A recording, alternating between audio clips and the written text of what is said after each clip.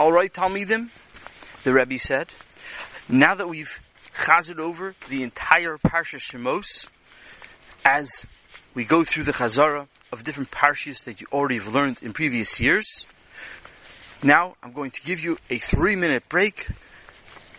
If you need to get up, stretch, get a drink, that's great.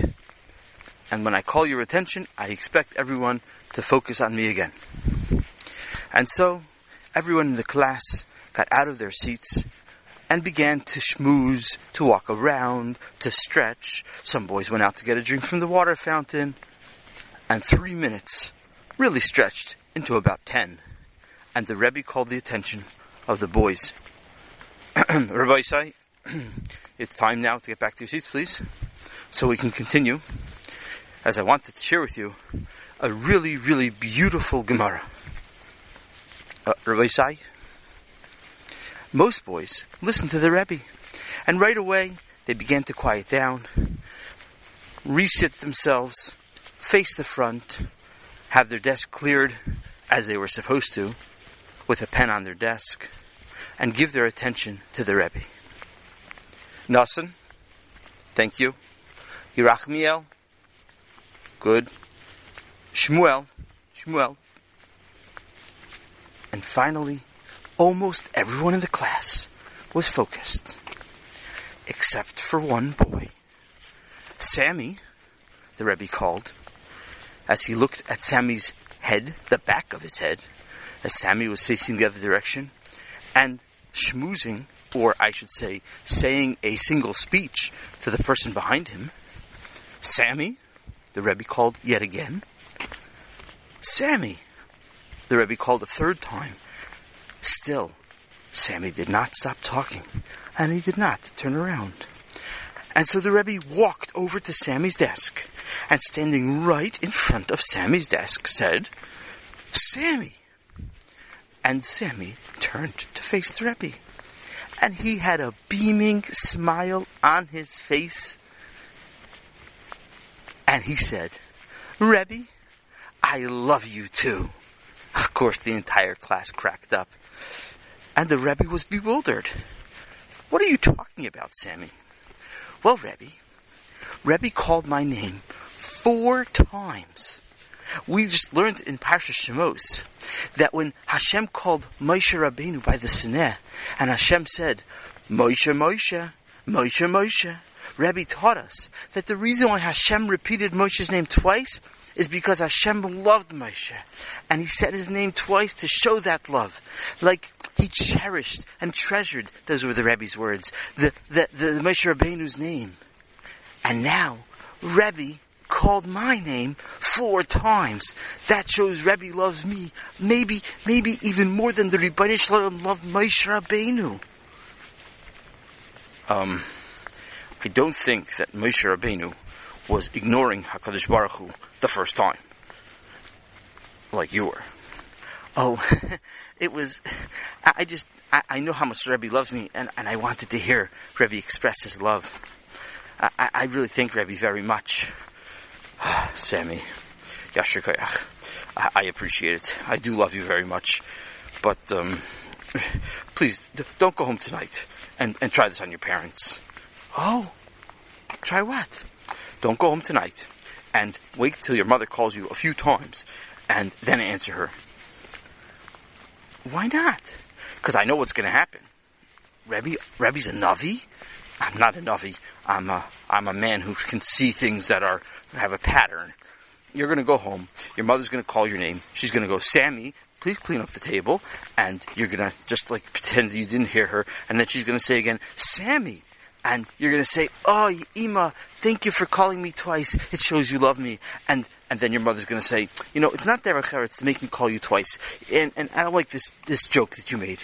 And you're going to say, well, my Rebbe taught us in Chumash that Moshe means love. And so therefore I don't want that to happen. Because then your mother's going to call me on the phone, and I'm going to have to speak to her, and I'm going to be uncomfortable, and I'm going to have to figure out if it's the wrong thing to say, that I didn't really mean that, but now actually, alright, Rebbe, don't worry, I won't make my mother call me Sammy, and not your father either. Okay, Rebbe, I won't make my father call me Sammy twice either. And please, even Chaim and Eli, don't make them. Oh, okay, Rebbe, okay. Because Rebbe asked, and Rebbe loves me, and I love Rebbe, so fine. Excellent. Geschmack. I'm so excited. And so, Sammy now, with his attention on the Rebbe, turned around and faced the front. The Rebbe walked back to the front of the classroom.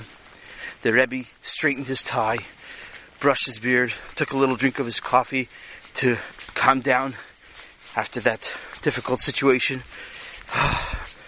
He thought in his mind, I really do like Sammy a lot. He is such a nice boy, and he tries so hard to do what's right. But sometimes, Sammy. Oops. Rebbe didn't realize he said that aloud, and Sammy's face was beaming wide to hear the Rebbe call his name twice again. And he whispered to his Rebbe, "Thank you, Rebbe, thank you." Okay, Rabbi say, the Rebbe said, clearing his throat and starting again, making this an official start. I wanted to share with you an amazing Gemara in Sanhedrin, Daf Tzadik Aleph, Amud Aleph. You know, we learned in Chumash, in Parshas Shemais, about the fact that HaKadosh Baruch Hu told Moshe Rabbeinu, "V'shala isha mishchento migaras beisa," that each person in Mitzrayim was supposed to go to the neighbor, and the Torah's lashon is she'ela, to borrow. We translate it as to ask, but it all really means to she'ela, to borrow gold and silver vessels and take things out of Mitzrayim and go with them out of Mitzrayim. And later on we find that the Torah tells us when they left Taka, they took it out. The Taka took all the gold, all the silver, and the pasuk says that they left Mitzrayim. They left Mitzrayim without anything. They took all the valuables out of Mitzrayim. The booty of Mitzrayim, the shalal of Mitzrayim was incredible. That's what the Torah tells us. You know, there used to be a king. I don't know what's called a king or an emperor many, many, many years ago. Actually, before leading up to the story of Hanukkah. And his name was Alexander the Great. Yes, Yerachmiel? Rabbi Alexander the Grape? Why was he big and purple? Why did they call him the Grape? That's a funny name for a man to be called a grape. No, no, the Great, Great. Oh, you mean like the cheese grate? Like he bothered people, he grated on their nerves, and if I didn't know any better, I would think you're reading Sammy's book, Sammy's Sefer. My Sefer, Rebbe? Yeah, your Sefer. Remember we talked about it before? Oh yeah, my Sefer, Divrei Shtus. Yeah, Rebbe, I remember my Divrei Shtus. Yeah, Taka, he's reading my Sefer, but I didn't write it yet. I know, Sammy, that's a big nace, right? Yerachmiel, great does not have anything to do with great as in hurting people. Great means big and large. Oh, you mean Alexander was like Og Melech HaBashan's brother, so that's why he's called Alexander the Great. There was Og Melech HaBashan, Alexander the Great. No, great here means powerful. Alexander the Great was a man who by the time he died, at the age of 33, Rebbe, yes, Sammy, he died at 33. That's very young. That's true. But in the olden days, it wasn't always so young. Really? In the olden days, 33 was older than 33 today? How does that work, Rebbe? You know what? I'm not sure myself, but that's what they say. The point is, though, that at the age of 33, he had conquered almost all the known parts of the world. The, basic civilization of the times, he was in charge of. Alexander the Great, who was from Macedonia, but he came under the guise, he came I don't know what exactly explain it, but he was like working for Yavan, working for the Greeks. And when he came, he met with Shimon HaTzadik, the Kohen Gadol, in the Beis HaMikdash of the time, and he actually bowed to Shimon HaTzadik. Yes, Sammy? I don't understand, Rebbe. Alexander the Great bowed to the Kohen Gadol? That's exactly what Alexander the Great's soldiers said to him. They said, His Majesty, His Royal Highness, why are you bowing to this Jew? And Alexander explained, because you see, this Jew, this incredible Kohen Gadol, he's in my dreams, and he appears before me when I go to war, and he leads me to victory, and therefore I honor and respect him. Yes, Avramel? Isn't Alexander a Jewish name? How did a Goyish king or a Goyish emperor get a Jewish name? I mean, that's kind of funny. Actually, good question. Alexander is not a Jewish name. It's not? No, it's not. Alexander is a Goyish name. Uh-oh. What's the problem, Avremel? My brother's name is Alexander. Sammy?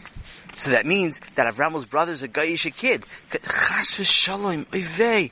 Don't say such things. Oh, fine. He's a Goyish name. Yes, Avremel. Didn't Rebbe want to teach us a quote?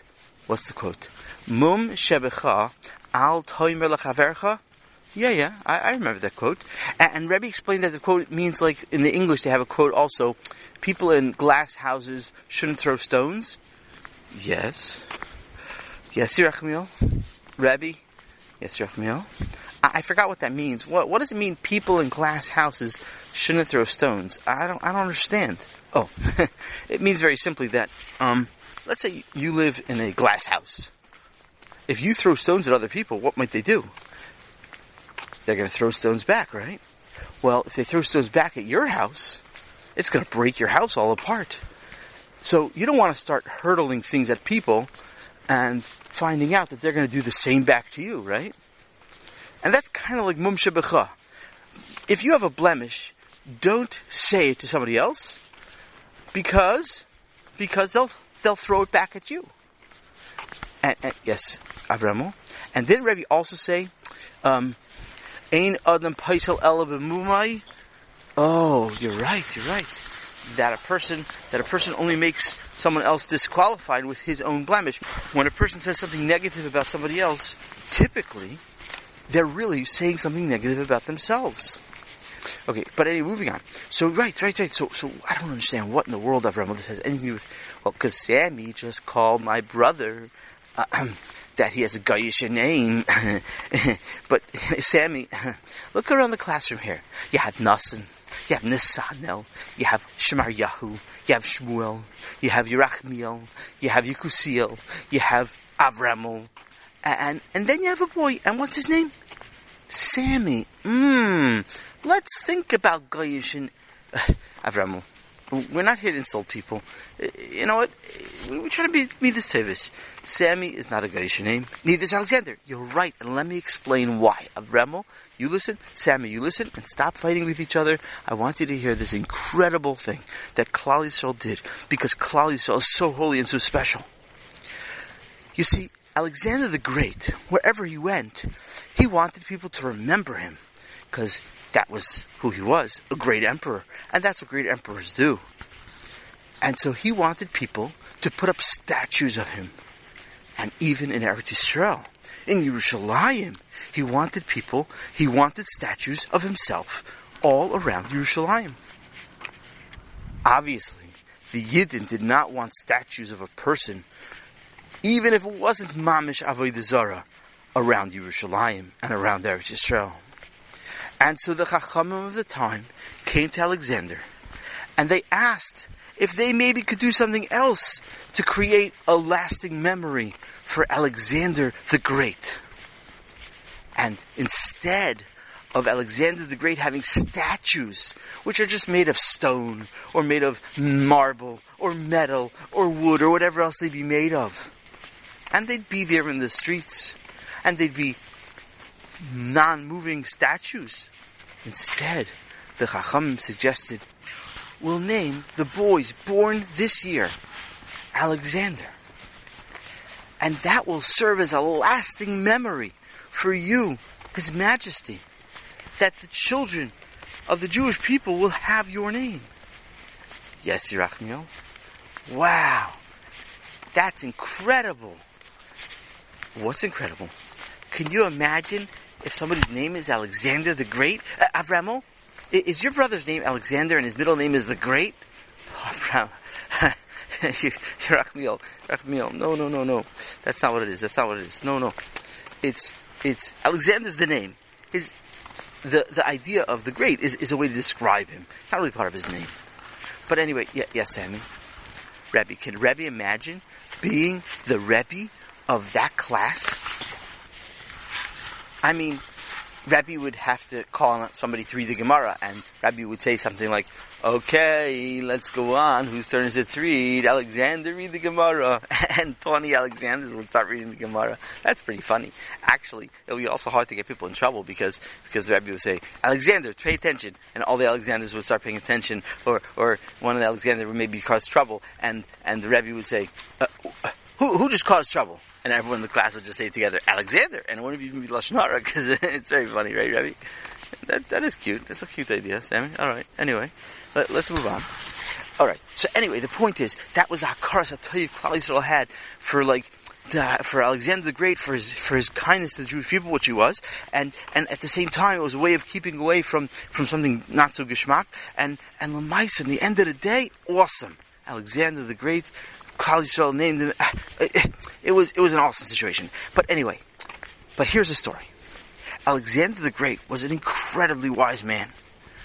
And Alexander the Great sat as a judge in many court cases that people from different nations came and they presented their problems and he would judge the case. Well, one time, a group of Mitzrayim came to Alexander the Great. And the group of Mitzrayim said to Alexander the Great, the Jewish people owe us a tremendous amount of money. Oh, really? Alexander asked. And why is that? Well, because the Jewish people, when they left Mitzrayim, they took our silver vessels, our gold vessels, and the extra clothing, and they took all this booty and this shalol, and they left Mitzrayim, and they never gave it back. And it's ours, and we deserve it back. We want you, Alexander the Great, to demand the Jewish people pay us back for all the things that they took. So, Alexander heard their argument, and Alexander the Great sent a message to the rabbis. Please come to my court to defend yourself against this claim, against this teviyah. Now, there was a Yid. His name was Gisi ben Psisa. I think that was his name. If I made a mistake, I apologize. But I don't have a Gemara right here in Sanhedrin in front of me. And this fellow was not a Talmud Chacham. He was not an expert scholar. He was a Yid. And he said to the Chachamim, who were debating what to do, they weren't sure, they were clearing here and here, what to do, what to say, how to get out of the trouble. And he said, let me go. Let me address the situation. Let's see if I can come up with a creative solution. And it's better if I go. Because if I lose, then everyone will say that the reason why the Jews lost was because the person who represented them was just a plain person, a plain Yid. He wasn't a Torah scholar. And that's why. And that's why the Jews lost. And if I win, then they'll say, wow, how smart are the Jews? How incredibly awesome are they that even a simple man was able to outwit these Egyptians from their claim. And the Chachamim agreed. And so this man, he went to Alexander the Great. And Alexander had the Mitzrayim join him in the judgment room. And together, Jews with the Egyptians, they stood before Alexander. And Alexander had the Egyptians repeat their claim. And they did. And this fellow, the simple Yid, he said, so how do you know that we took your stuff? Well, how do we know? Because it says so in your Chumash. It says so in your Torah. Aha. Oh, okay, fine. Good. That's good to know. So, I have a question. It also says in that same Torah that the Jewish people worked for the Egyptians for 430 years. Now, let me get out my calculator. Yes, Sammy. Rabbi, they didn't have calculators back then. You're right. I was just exaggerating. Could I do that? Sure, Rabbi. It sounds fine. Okay, he took out his calculator, and he said, okay, yeah, 430 years. Now, I happen to know from the same source, the man said, that there were 600,000 Jews, at least, who were working in Egypt. Okay. So let's say you have 600,000 Jews working for 430 years. So let's pretend for a moment, even though this is not really accurate, but let's pretend that one Jew worked for 12 hours a day. So that means that we take 12 hours a day, times 6 days a week, because they didn't work on Shabbos, right, because of Moshe Rabbeinu, and that is 72 hours. And 72 hours, let's say, times... probably it was a $10 hour cost fee. That was the minimum wage back then, I imagine. And that's $720. That's one Jew. And we multiply that by 355 days a week. I mean, let's do 3 days. What did I say? Sorry. Let's multiply that by the years, and multiply that by 600,000, and multiply that by 430. And so it comes out, according to my calculation, the man said to the Egyptians and to Alexander the Great, that we worked in Mitzrayim. Our families worked in Mitzrayim, and we deserve compensation. Yes, Yikusil? Rebbe, what's compensation? I know what kompot is. My mother serves that on Yom Tov for dessert. But what's compensation? No, compensation means like payment. Like to be paid for what you do. Okay? So, we deserve compensation, the man said to Alexander, for the 430 years, 600,000 people, and according to my calculation, it comes out to approximately $9,500,000,000.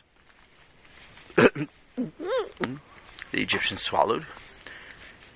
So, the man continued, if the Egyptians pay us the $9,500,000,000 that they owe the Jewish people, we will return the various vessels of silver and gold and clothing that we have taken out of Mitzrayim. Alexander the Great probably stroked his beard. Yes, Sammy. Rabbi, did he really have a beard? No, I was just saying for fun, but I doubt he had a beard. Okay, but anyway, so Alexander the Great thought about it for a second, and then he turned to the Egyptians. And he said to the Egyptians, you know that these Jews have a very good thought, a very good claim. What's your response to this? And the Egyptians said, could we have 3 days to think about it? And they went away. And they never came back to Alexander the Great. They just dropped the charges against the Jews. They realized that they were beaten. Sammy? Wow, Rebbe, that's incredible. What, the story? You like the story? Fill your schmack? No, $9 trillion. That's a lot of money. I mean, is that really how much? Well, actually, I made up the number based on some calculations I did. But the point is, right? The point is that this man was so wise, and he was a simple yid. Can you imagine what the Chachamim would be able to think of? That's the story that I really wanted to share with you. Okay, Rabbi Isai, it's now time to start Navi. All right? Please take out your Nevi'im, and we're going to open the Navi up to Sefer Shmuel and learn some Geschmacke Musar from the Sefer Shmuel.